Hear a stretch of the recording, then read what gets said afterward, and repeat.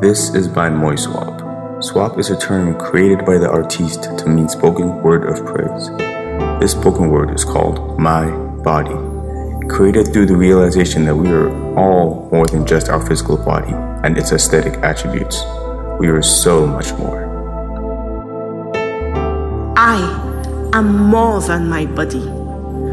I am a spirit with a soul living in a body. My body belongs to me, and I belong to the body of Christ. Christ's body was broken so we could all be parts of the body. Our bodies fitted together to create His body. Don't tell me I am nobody, for because of His broken body, I became somebody. He hung and was scorned. He was shamed and His body maimed, denied of fame, so with Him I will later reign. I am a spirit with a soul, living in a body.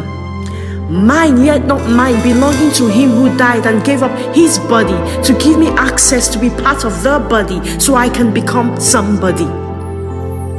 In Him, for Him, by Him, through Him, an embodiment, my body presented holy and acceptable, a pleasing sacrifice, my body built as a temple, a palace, home befitting for me and a king.